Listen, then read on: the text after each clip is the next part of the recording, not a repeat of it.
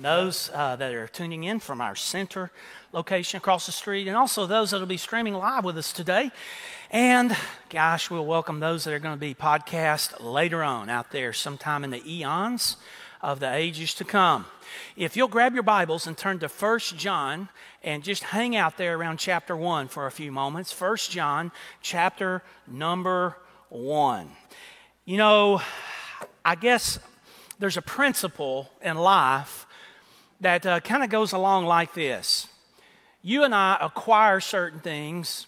We get into certain things, whether it be relationships or whatever it may be.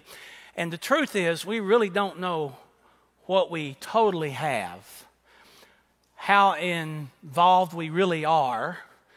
Well, I guess in just a summary statement, aren't you in agreement with me today that, man, we get into all kinds of things in life only to be totally surprised? Can I hear an amen to that? I see some of you are very cautious to be amening that statement.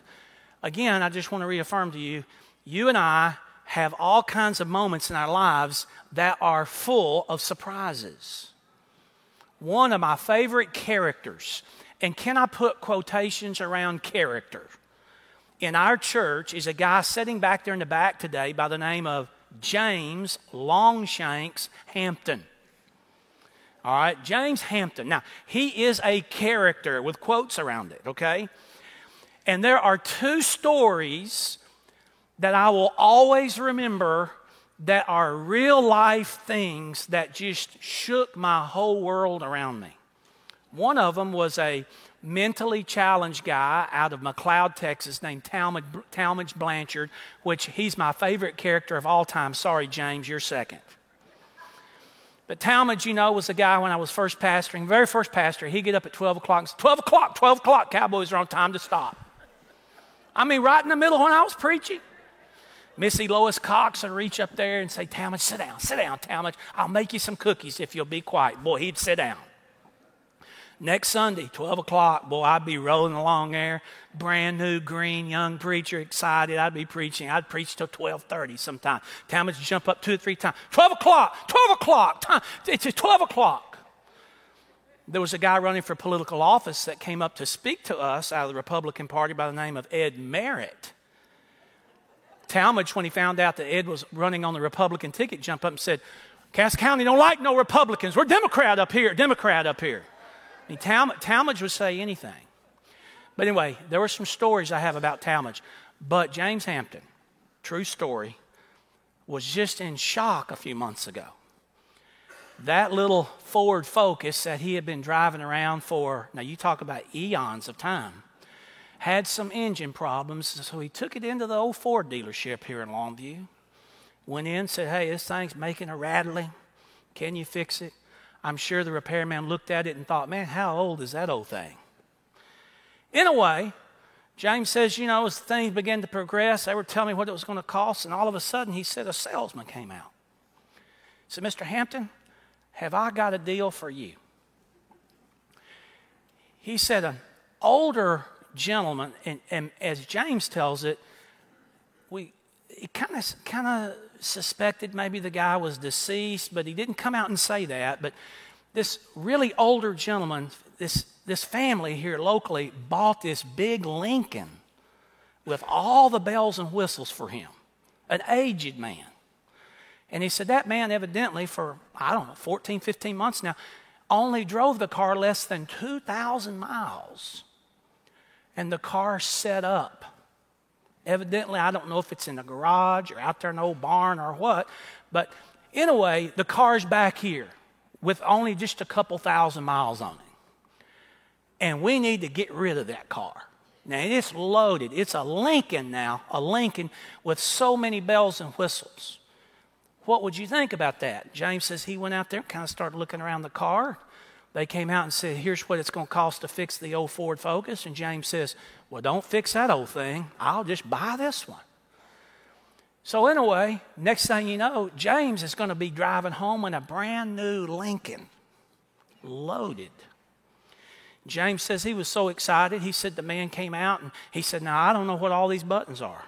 I hadn't owned a newer car like this in years. I've been driving these old cars, and now it's got a TV camera here, and it's talking to me, and I can't. He said, you're going to have to do some training here. So the guy went over everything with him, and so James says, man, he kind of pulled out of there, and he's going to make his first maiden voyage home with that new Lincoln. True story.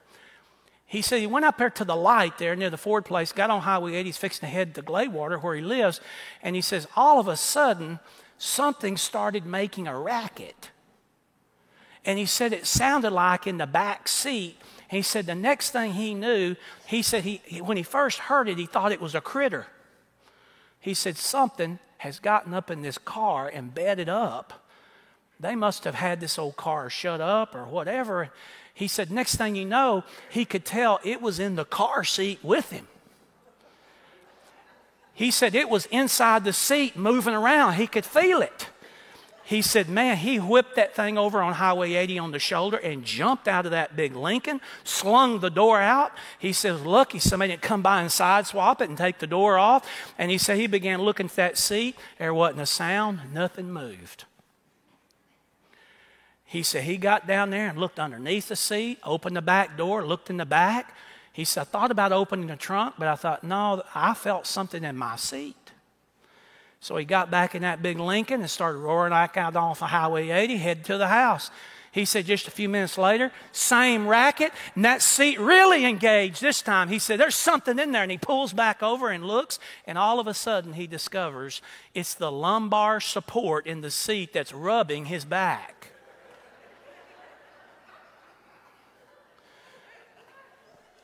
And James says, after we get through with more at midweek, Pastor, I want you to come out and see my automatic lumbar support that comes on intermittently from time to time. Now, folks, that's one of the classic stories. I can see Mr. James. I mean, he's just being truthful, laying it all out there on the line.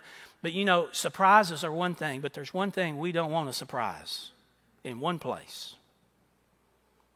And that's where it comes and when it comes to our salvation. And I was reminded of that this week. Standing out there, the cemetery under a big pavilion, beautiful casket laid up there. Just before I was asked to share a few words, looked out and people were socially distanced in chairs all out across there under this pavilion. And after that service, walking down there again and seeing that dirt piled up there, pallbearers taking those remains, I just thought out in that rural cemetery, walking back to my old car, you know, wouldn't it be something? To get to the very end of all of this, end of church services, end of preaching moments, end of great moments throughout the year of music. Get to the very end and attend our last small group Sunday school class. Get through our last more at midweek. All those Bible studies. And get up right up to the end. And get the biggest surprise of our life. We are not saved. And you know, no one would know about it. I mean, the ministers, hey, you're safe with me. I'm going to say nice things about you. Now, maybe not James Hampton, but I'm going to say something nice about the rest of you. And I just want to talk to you about something just heart to heart today for a few minutes that's just been weighing on me heavily. I guess I just want to bring you a biblical guarantee today. Just want to lay it all out there on the line today. Because today I want to talk to you about something that all of us have wondered about from time to time. Now don't pop up there in that pious Sunday morning look to me. I'll just go ahead and confess to you, there's some times that I don't feel like I'm saved. Now, I've never doubted my salvation. Never in my life have I doubted it. But there are days that I don't feel like I'm saved. And the wonderful thing about that is our salvation is not based in feeling. Our salvation is based, first of all, in historical fact. The Lord Jesus came, God sent him, people saw him, history bears that out. He came and died for a clear-cut purpose to save us, to offer us salvation. That is a historical fact. It's a biblical fact. It's a fact of history. That we have total assurance of. But today, I just want you to be aware and be reminded that our God is the author of salvation. And with that in mind, I know East Texas folks. I am one. I grew up here. So I know how East Texans think. And I know some of you are looking at me and say, hey, Pastor, salvation's a very private matter. And you're exactly right. God has no grandchildren. He only has sons and daughters. The only way to not be surprised in the end is to know that your relationship with Him, it can only happen one way, directly. There is no family salvation. There is no denominational salvation. There is no generational salvation. There is but one type of salvation, one alone, and that is a personal salvation with each person that's willing to receive it. And so today, I don't care really how you feel. Well, I care, but it doesn't matter how lonely you've come to this place today, how sad you are. It does not really matter how you feel or the circumstances you're in. It really doesn't even matter where you are in terms of the suffering meter, how you're struggling, or whether you're up or down. Today, I want you to know, before we leave this place, that this issue of salvation can be settled once and for all. And we're turning today, we know there are 4 Johns in the Bible. There's a big John and there's 3 little Johns. And today I'm going to spend some time and I just want to lay out 5 acid tests, 5 standards that you and I know and can know that we are saved or not. I'm just laying it out there for you. Don't be surprised. I'm so thankful. I believe as I sat there on that chair by Miss Madeline Scott's, I mean, her remains, I just knew with all certainty in my heart, man, what a great saint of the Lord. Amen? But I just thought walking out of there, wouldn't it be something for someone to get to the very end and get the surprise of their life? Is that possible? Is it possible for someone to be in church all their life? Be a part of a class, be on the benevolence committee, to serve on all kinds of different tasks and have responsibilities in the church, maybe to sing in the choir, go to revival after revival. I mean, parents been in the church. I mean, think about that. Your kids grew up in the church. I mean, think about that for a moment. You were baptized in the church. And is it possible to get to the very end and think, wow, just didn't see that coming? So quickly, we're going to write 5 things down, and we're going to spend some really quality time today in God's Word. I want to share with you what God's Word says, not what the Baptist, not what the Vatican out of Nashville says, not what the Methodist hierarchy says, not what the Pentecostals proclaim, not what the Bible church speaks of, but what the Bible says about true salvation. John makes this a real priority in 1 Little John. He makes this a cornerstone throughout this entire little letter, this first little letter of 1 John. It's an anchor point for him because it was significant. It was important. I wonder if Judas had some impact in that. As everything unfolded, Jesus ascends, John begins his earthly ministry without the Lord Jesus. I wonder if he kind of stepped back and watched that whole fiasco with Peter happen, where Peter denied Christ. And for a period of time, maybe the other disciples were just ready to rip his head off. How could you stand out there warming your hands and say, no, I don't know Jesus. I don't have anything to do with Jesus. Big old bald-headed, bow-legged, brawny, filthy talking man. He's real tough, all right. When it came right down to it, he was like a little old mouse in terms of courage. Or of all things, the chief financial officer, Judas, the one that had been hanging out with us for over 3 years, I mean, lo and behold, he was the betrayer. And what does he do? He commits suicide.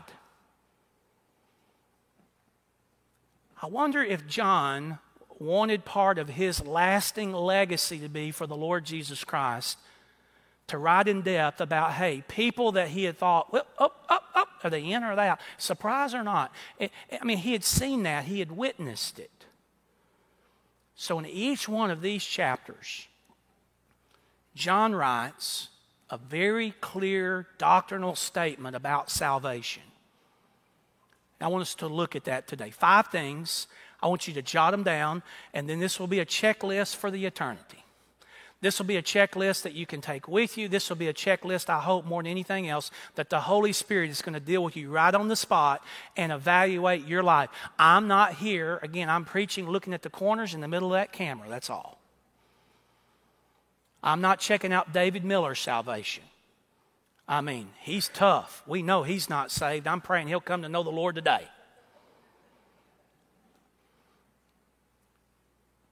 But I'm going to sleep better tonight with you having these 5 elements. Number 1, if you're really saved, you will be sensitive to sin. Now, there's no question about this. You will be sensitive to sin. Would you grab your Bibles and just scroll down with me in that first chapter to verse number 8? 1 John, chapter number 1, and let's start here. If you and I are saved, there will be a sensitivity to sin every time. Look at what John says in verse number 8. If we claim to be without sin, we deceive ourselves, for the truth is not in us. Now look at that phrase, if we say. You know what that is in the Greek language? It's what we call a conditional clause. We prepare ourselves as the reader because we know it's dependent on something. Something's coming right in behind it. That this phrase is dependent upon. We know that if we claim that statement, if we say, if we claim, okay, dependent on what? If we claim to be without what? Without sin. And then it goes on to tell us, if that's the case, and here's the consequence, we deceive ourselves, number 1, and number 2, the truth is not in us.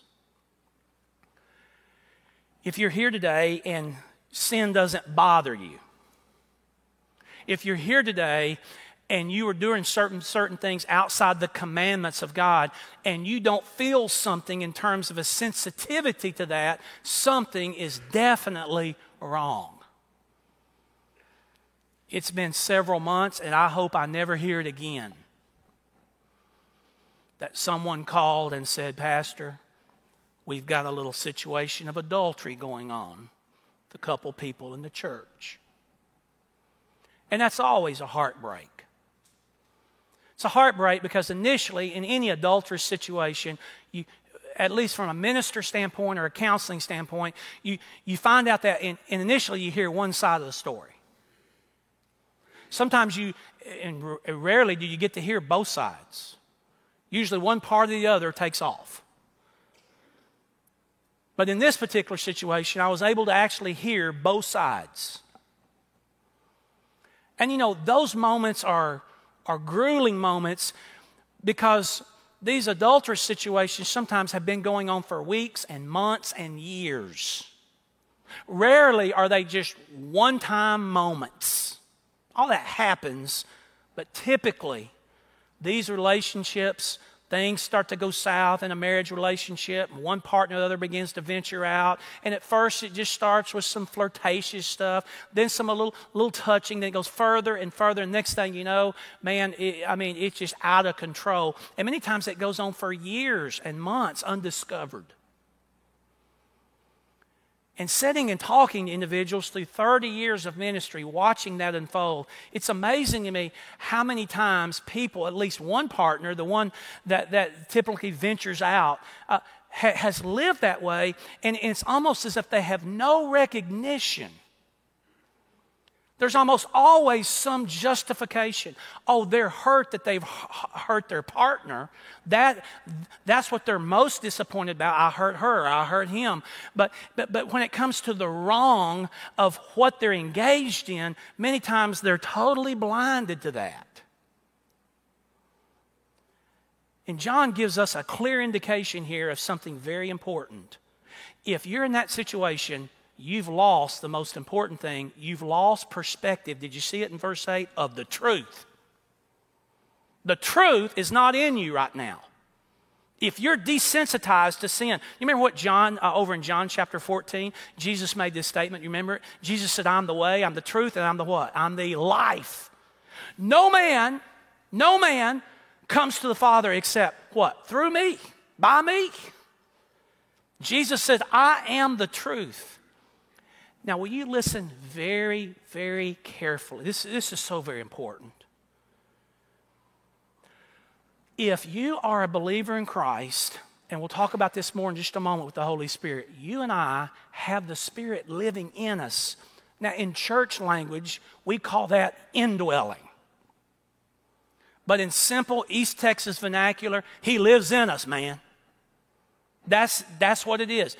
And understand that you and I, even though in ourselves do not have the human ability to repel sin, it's the very Spirit in us that brings about something remarkable. When we accept Christ, when we're born again, if you will, that Spirit indwells us, and He sets up an inversion to the very appearance of sin. In other words, He helps us recognize it and begin to start repelling it.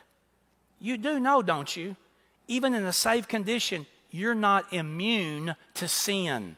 That's what John's driving home here. If you say, hey, I'm saved and I no longer sin, you're not immune to sin. But what's happened is the Holy Spirit has allowed you to become sensitized by sin, not because of your great virtue. We know that won't get us anywhere, but by the very virtue of the Spirit Himself. Over in faith training, one of the 12, 13 years ago, came in behind EE and another net evangelism, faith training, the way we share the gospel. One of the verses that we are called when you're trained to share in faith evangelism is 1 John 1:9. And so often this is used, and I want you to look at it right in behind verse 8 that we read just a moment ago, because so oftentimes preachers and teachers will use this in an evangelistic setting, and it does apply there, but that's not its primary purpose. John's writing in 1st Little John about what? He's writing to believers. He's writing to first century believers, and he says, hey, don't you be deceived about sin.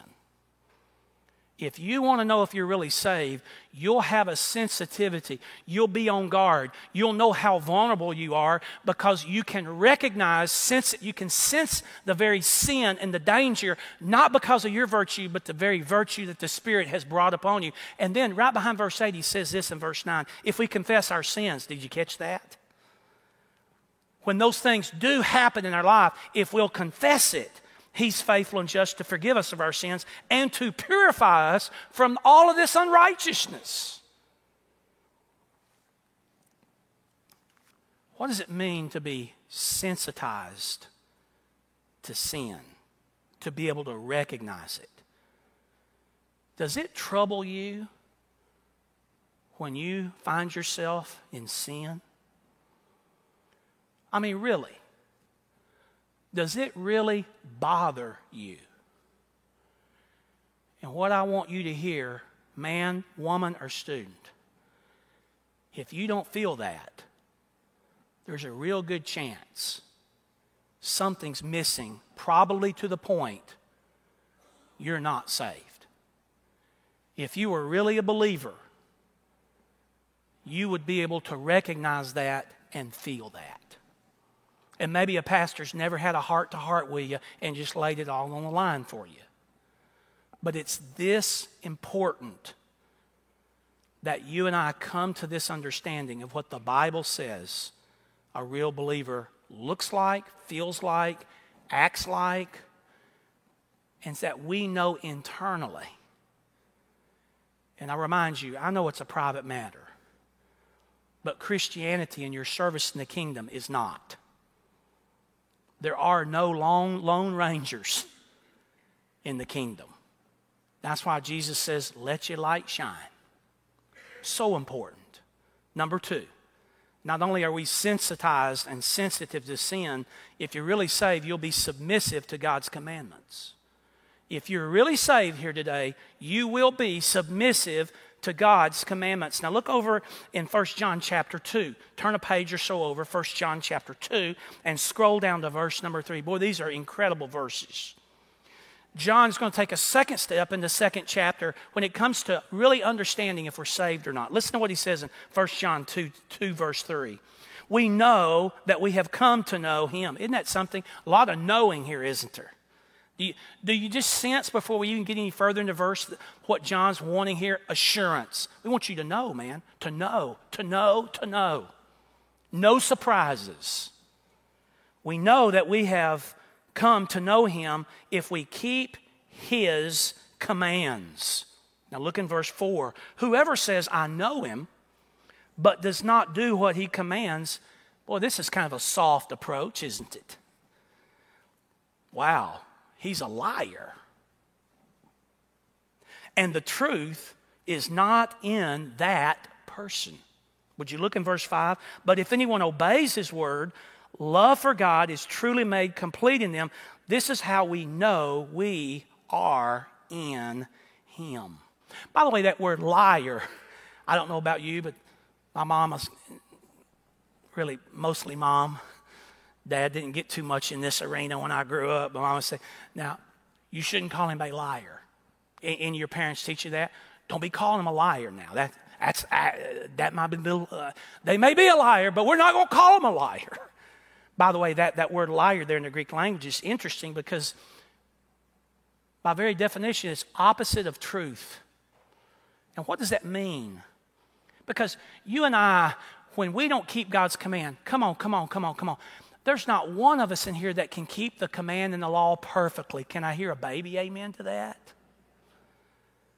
The pastor, the deacons, the teachers, leaders, trustees, longtime members, we're all in the same boat there. None of us are spot on, perfect when it comes to keeping God's commands. So what does this mean? Because we cannot humanly do everything that God tells us to do. But you know what? We've done something in our lives, haven't we? If you're really a born-again believer, if you're a follower, if you're a Christ follower, you have taken voluntarily yourself off the throne of your life, and it's been replaced by your Lord, by your Savior. You're now allowing him to direct your life. You're allowing him to provide infill of power and direction and sustenance every day. You and I can't do it alone. In fact, we have made a horrible mess of it when we have tried to fight and crawl back up on that throne. So John just reminds us, you've got to submissively obey God's commands. And I just wonder today, if you're really a believer, how do you answer these questions? Are you really striving to do what God has asked you to do from biblical commandment perspective? And I think even more importantly, as a gauge for us today on this second very important step, does that really matter to you? Is that really vital in your life? That you know what? My finances need to be in line with what God says. My life needs to be in line with what God says. My marriage, my parenting, my relationships, everything about me needs to follow God's direction and command if I'm going to be who he's called me to be. And he is issuing these edicts off to the throne that I've voluntarily given to him. I'm following his guidance now. And that's important to me. What do you want? One of the things that I've made a commitment to do is I'm going to spend more time with my dad. Now, I don't care if it hair lips half the church. I'm going to spend more time with him. And growing up in his old pickup, the time that he spent with me and my little brother before he was killed, wherever we would go, it was all about what I wanted to do or what Mark wanted to do. We want a chicken stick, Dad. We want to go to the store. We want a candy bar. We want this or we want that. But you know, I'm just in a place in my life now when I spend time with him, you know what my question is going to be for him each and every time? Dad, what do you want to do over these next 2 hours? Dad, what would you like to do? You want to go riding? You want to go shoot guns? You want to get our knives out, get them sharpened, look at them and talk about them? Dad, what is it that you want to do today? And you know, that's important to me because I'm reminded, you know what? I'm not on that throne. There's someone greater on that throne. And that comes out of a submissive spirit. If you want to know today with certainty, and man, John was the advocate for making sure you and I know, we got to be sensitive to sin.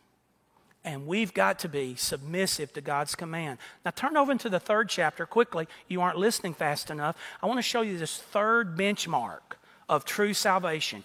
1 John chapter 3. Would you scroll down to verse 14? Jot it down. You'll also be saturated in God's love. You, if you're really a believer, you will have evidence in your life that you're saturated in God's love. Write that down. Look in verse number 14. Here we go again. For we know that we have passed away from death to life because. You notice how all these are somewhat following in the same kind of line, kind of a conditional concept. Here's the situation, and if it doesn't meet that standard, then here is the consequence, or here's the result. And again, in 1 John 3:14, John's driving home the same kind of concept, but now he's doing it around God's love. Our sensitivity to sin, our ability to be submissive to the very commands of God's word. And then a third thing is the very love element in our life.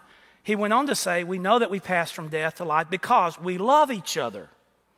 Anyone who does not love, here's the consequence, remains, some of you King James readers today have this word, abides in death. The forgiveness of our sins is so important in true salvation. And we know that once we're forgiven of our sins, there's going to be a day, knowing we have a relationship with Jesus, that we're going to be transported to the very feast table of the King. But did you notice that John lays out a very clear distinction here? Look at that word death at the end of verse number 14. By the way, that word in the Greek is the same word that's over there in Revelation chapter 20 when it speaks of death. And we know in Revelation chapter 20 what that is. That is eternal death. That is total depravity and separation from God for eternity. And there it is. John, once again, saying, you know what? A real key marker of your salvation or the lack of is how you have been vested with the Spirit of God to be able to love other people. What did Jesus have to say about that? What did Jesus have to say about that? And I quote, by this, you remember him telling his disciples, by this, guys, all men will know you, that you are my disciples, if you march in the road in a straight line. If we all wear blue robes, everybody will know you're my disciples. If you all wear purple sashes. Jesus says, here's how, guys, everybody will know that you're my disciples. If you love people in a special way around you. And I just wonder today, as you're thinking about your life, as I have been thinking about mine, how evident is that you really love people? Do you understand what the Word of God says? It's not my word.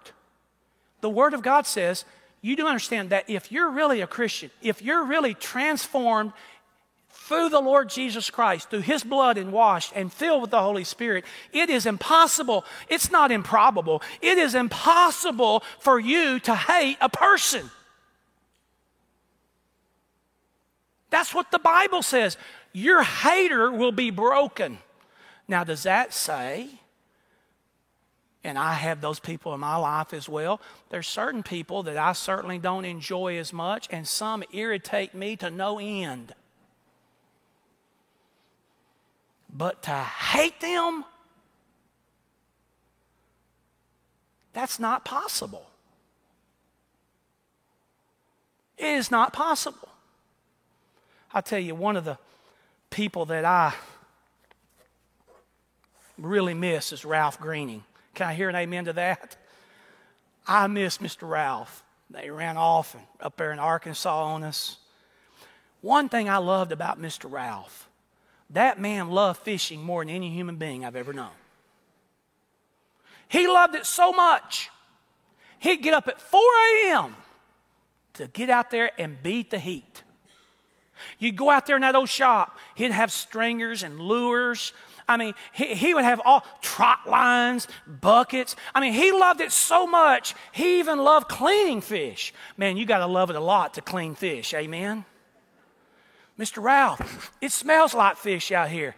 Boy, don't you like that? Don't you like that? He loved it. And you know, when I was around him out there in that shop, you know what? He made me love it. And I just ask, do you love all this? Love more at midweek, love your class, love the greeting, love the committee service, love the meals, love the people, love security detail, love the choir, love the kids, love the seniors, love people. Do you love it? Do you love it? You know what? If you don't love it, man, and every part of it, then you know, I would just ask the question, are you really saved? Because if you know the Lord, then you'll love the things He loves. And man, this is all about Him. I mean, what if the Millers in a moment say, hey, Pastor, we missed Pastor Appreciation Month. It ended yesterday, but it's November 1st. And Pastor, we want to invite you and Becky to lunch today, our treat. And then all of a sudden, that's David speaking, and Sarah speaks up and says, oh, Pastor, we really just are inviting you.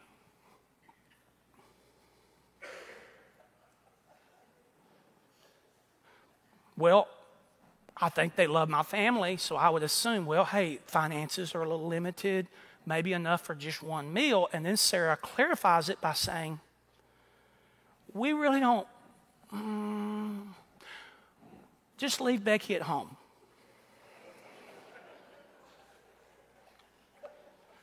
We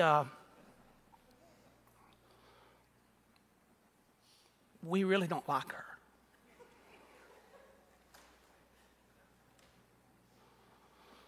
And I'm going to say, hey, great, that's more for me to eat. I'll just come by myself. No, I'm going to say, Millers, I love you, but man, y'all don't love my wife, then you don't love me. Man, that's my wife. Is she perfect? Most of the time.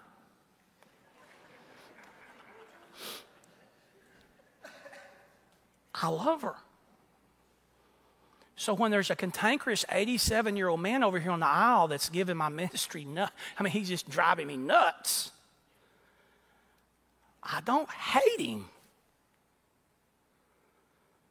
That's why people ask me all the time, Pastor, how do you tolerate that? And I tell them, I don't.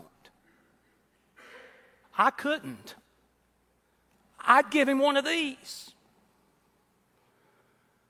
But there's something different. I love him because the Lord loves him.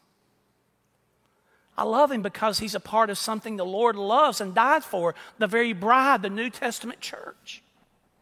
That's why I love him. Well, Pastor, that person over there is obnoxious. They talk all the time. And then you ought to hear, how do you put up with them? I don't. I love them with everything in me because the Lord loves them. And I just ask you today, can people in the Longview community and at work, do they know you're a follower because of the love that's in you? That will become evident. Now don't get confused by kindness. Some people have a remarkable gift of even extraordinary kindness that all of us don't have. But all of us should have a level of love, respect for everyone in the church. That's why you know a church is in trouble when you have wars in a church conference. You know there's trouble. Because we learn in an early era of Christian life, you can disagree without being disagreeable. You can show your individuality and your preferences and your desires, even though you stepped off of that throne. Really, what we should be seeking is the preferences of the one that's on the throne. But we can do all those things and not always agree on everything without being disagreeable. And there's a difference. And I'm telling you, some people, we could line them up here across the front today and say, whoo, Marianne Works, woo! Off the chain, baby. That lady loves people, amen? And then we could put some others up there, maybe the pastor, and you say, well, he doesn't love me. Wow. That stings, doesn't it? And I just ask you, as I'm evaluating my life, and you and I are just being sure there's no surprise in the end, do you have a life that's saturated with the love of God in it? And people will see that. It'll just naturally flow. It's an expression of who you are. You don't have to make it up. It just happens. The meals, the cards, the concern is genuine. Love, I love them. Yeah, but don't you dislike this about them? Hey, I love them. The good and the bad, I love them. That's why it's so difficult for me to think about transitioning churches. Hey, you love your church in the good days and the bad because you love it. You love it. And you stay with it. Number 4, we got to hurry. Number 4, fourth marker, let's jot it down. And that is very simple. You're filled with God's Spirit. If you're really saved today, you'll be filled with God's Spirit. Now, this is a little tricky. Look over in the 4th chapter. We have another one of those clear statements here. The doctrine of the Holy Spirit. Look over in 1 John chapter 4, verse 13. We got to hurry. 1 John chapter 4 and verse 13. Here's what John says. This is how we know that we live in Him. This is how we know if we're saved. This is how we know if we're a Christ follower. This is how we know if we're an imitator of the King Himself. And He is in us. He has given us His Spirit. Again, John, from great biblical mandate, lays out for us the doctrine of the Holy Spirit and really what salvation is all about. We have the total picture of the Trinity. That word's not even mentioned in Scripture, but we understand it. The three-prong approach, God the Father, God the Son, God the Spirit. We have all of those. We are in Him, God, one God, manifest in a triune way, Father, Son, Spirit. But it's that element of our God, the Spirit, that dwells in us. And that's what the Bible says. If you look over there, you might just want to glance 1 John 5:6 and look at the end of 1 John 5:6. I wish I had more time to talk about that. The last few words say, and it is the Spirit who testifies. It's the Spirit that conveys out of your life and testifies who the Lord is through you. That's so very important. We're indwelt. Well, I know what's coming next. It's a simple question, but one you ought to be asking. Pastor, agreed. The Word of God says we are indwelt with the Holy Spirit. We're sealed. He's in us. We got it. The Lord will never, He'll never leave us. He'll never abandon us. He'll never forsake us. Amen? So the Holy Spirit's there. He's there to stay. But how do we really know? There's the question. Will it be like Mr. Hampton's car seat? All of a sudden in our back, we'll start feeling something moving around back there? Are we missing something because we don't run up and down the aisles and babble all kinds of wild tongues? Ooh! Are we missing something? Some in Longview would say, yeah, you Baptists really are missing something. How would we know? Well, see if this sounds familiar. Number one, we know 3 ways to know, because we're sensitive to sin. That sound familiar? We are, jot it down, we know the Holy Spirit lives and indwells in us if we're sensitive to sin. It's amazing to me how many of you, and maybe it's just election time, come up to me all the time and say, Pastor, what'd you think about Black Lives Matter? What'd you think about the riots? What'd you think about this? What'd you think about that? And I've started answering all those questions the same. Does it surprise you? So if you ask me that after church, I'm going to say, does that surprise you? Does it surprise you that people are rioting and looting? Doesn't surprise me. Because if you're not sensitive to sin, you have no Holy Spirit guiding you in your life, then you know what? That doesn't surprise me. I would probably be doing that. Knocking out windows, taking things from me. It would be all about me. It'd be about myself. Does it surprise you that our politics are in such a mess? That surprises you? That doesn't surprise me. Because people that don't know the Lord and don't have the leadership of the Holy Spirit in their life, they're going to act like that. Does it surprise you that United Nations is in such a mess? That political world's in such a mess? You know what? The Word of God says, for the real believer, you are led and indwelt by His Spirit. That's the difference. Something in you will prompt you, don't say that. Don't do that. Many of us have come to think of that as some kind of factual humanitarian effort on our part to say, you know what, if we say that, we'll regret it. I would suggest there's something deeper in you that's guiding that. You know what great concept there in all of our lives to understand there's a voice inside of us that gives us direction. Let me tell you who that is. It's the Holy Spirit of God. How do we know that the Holy Spirit is in us, sensitive to sin? Have you already written the second one down? We're also submissive to God's commandments. We're also submissive to God's commandment. We know if we have that submissiveness to His commands, it's not like that guy, hey, do you know who I'm talking about? Mr. Blue Eyes, who for over years says, I did it my way. What was his name? Sinatra. That's kind of become the mantle of American culture. We did it our ways. Our way on this, our way on that. Accomplishing things outside the lands of the Holy Spirit. I'm going to do it the way I want.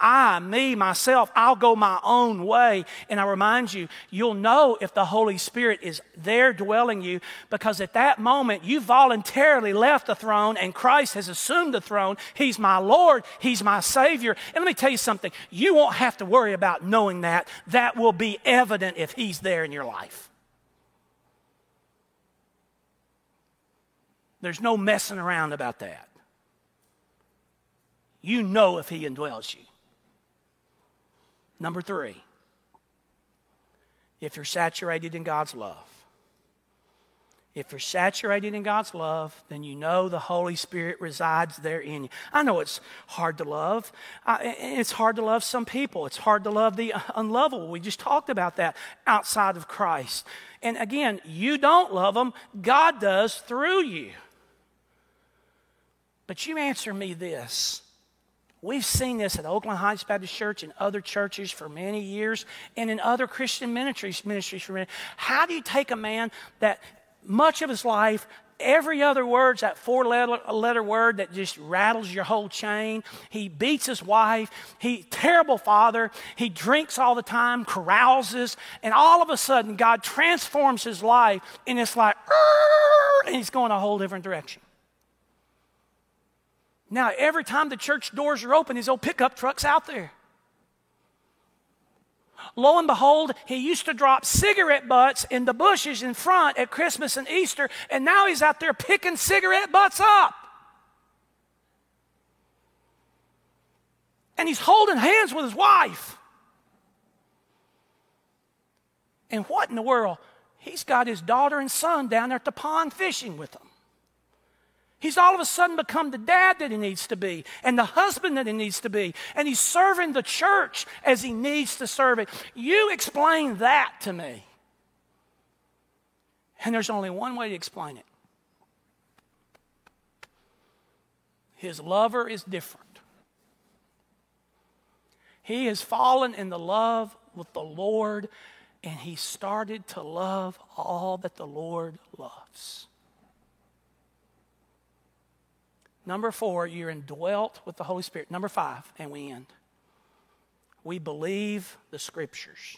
If you're really a believer, then you have such incredible belief in the Word of God. Would you turn with me to that 5th chapter of the first little John's, 1 John chapter 5 and verse 13. I love this. In fact, I've highlighted these little phrases out of 1 John 5:13 in my Bible. They just speak so clearly when I just highlight these little phrases. Listen to the whole verse, though, 1 John 5:13. I write these things, and I highlighted the word "write." John's recording the inspired Word of God. There's the Word. The Word, I write the Word. The Word is given to you. There it is. I write these things to you, and then I highlighted who believe. Do you see that those little 2 words? Who believe in the name of the Son of God, that you, and here I highlighted this, that you may know that you have eternal life. Wow. Do you really believe the Word of God? I mean, it's the Word that says, I'm a sinner, you're a sinner, the wages of sin is a death. Do you believe that? I mean, it's the Word that tells us he that has the Son has life. He that does not believe, or he doesn't have the Son, does not have eternal life. I mean, it's the Word of God that tells us, Ephesians 2, we're saved by grace. We're not saved by works. It's through our faith in God's grace that we come to Him. That's the only way. There's no way we're ever going to work our way to heaven. Do you believe that? Do you believe the Scriptures? Do you believe that God raised the Lord Jesus from the dead? And you ought to know that in your heart today. Either you believe it, or you're just up here for him or for her, or you're just here because it's a good place to be, like many people in East Texas on Sunday morning. But if you really believe it, that's a key marker. How you love and ingest the Word of God, believing that Word of God, the Word will be a priority in your life. Not like you read poetry, but like you read the one that you love, His manual for life. It'll be a difference maker. Tonight, before I pray and try to get some sleep, I sleep terrible on Sunday nights. I don't know why. Monday nights, crash and burn. Sunday nights, terrible.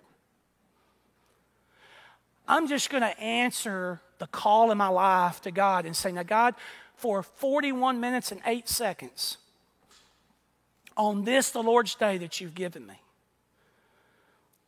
I unfolded exactly what I think you told me to say. Lord, I did it with all the pathos in me. I hope people know and could see how much I love the Lord Jesus, and I hope that came across to them. I hope this message of knowing if we are saved, how do we have that security? And Father, if there be one that's here and they're 83 years old and they're saying, oh, that would be so embarrassing for me to admit, the whole church would know.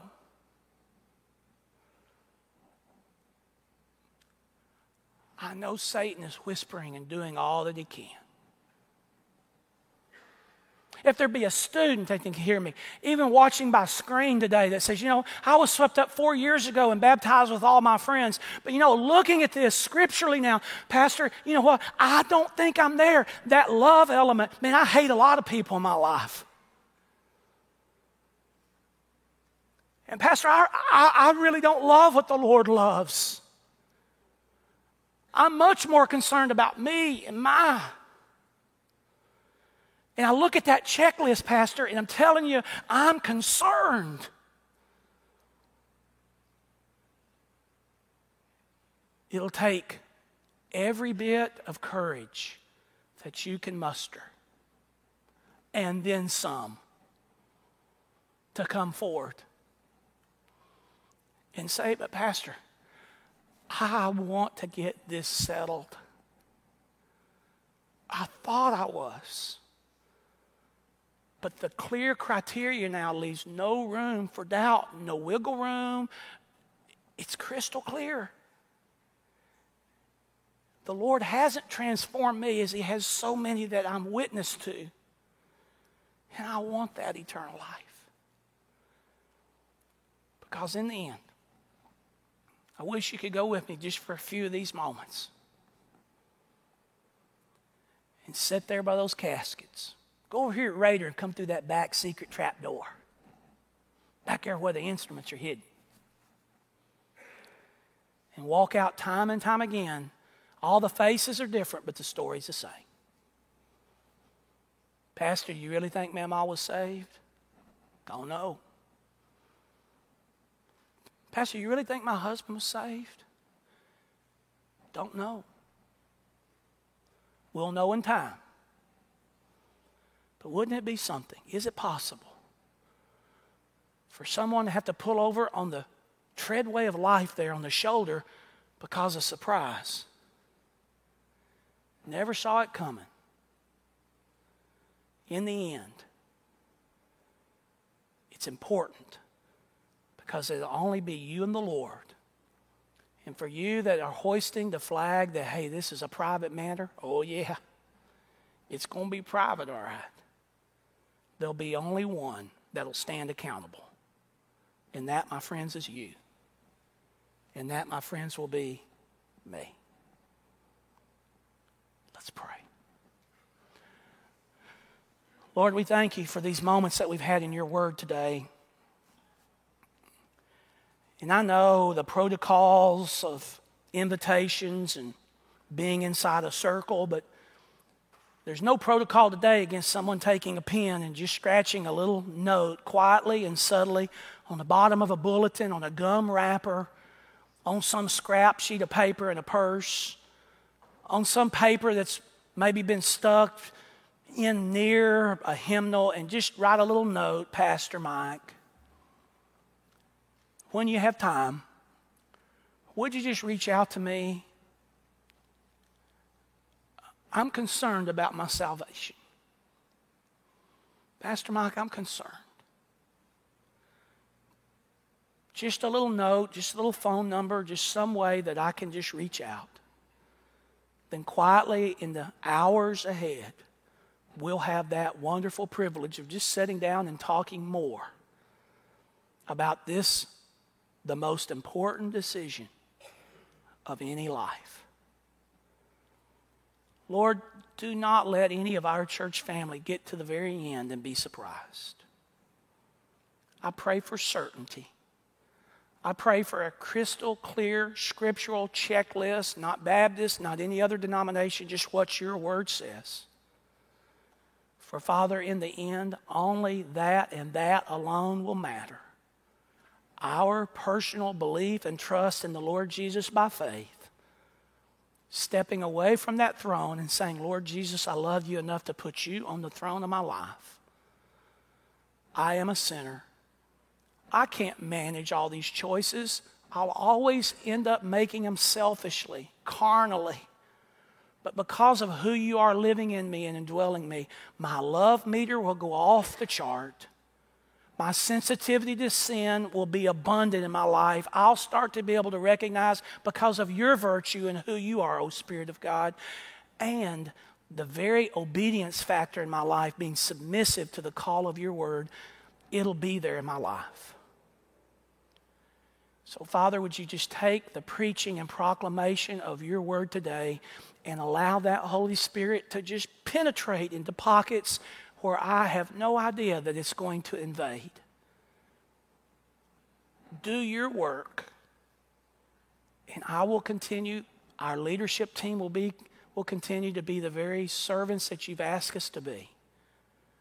These things we pray. In Jesus' name, amen.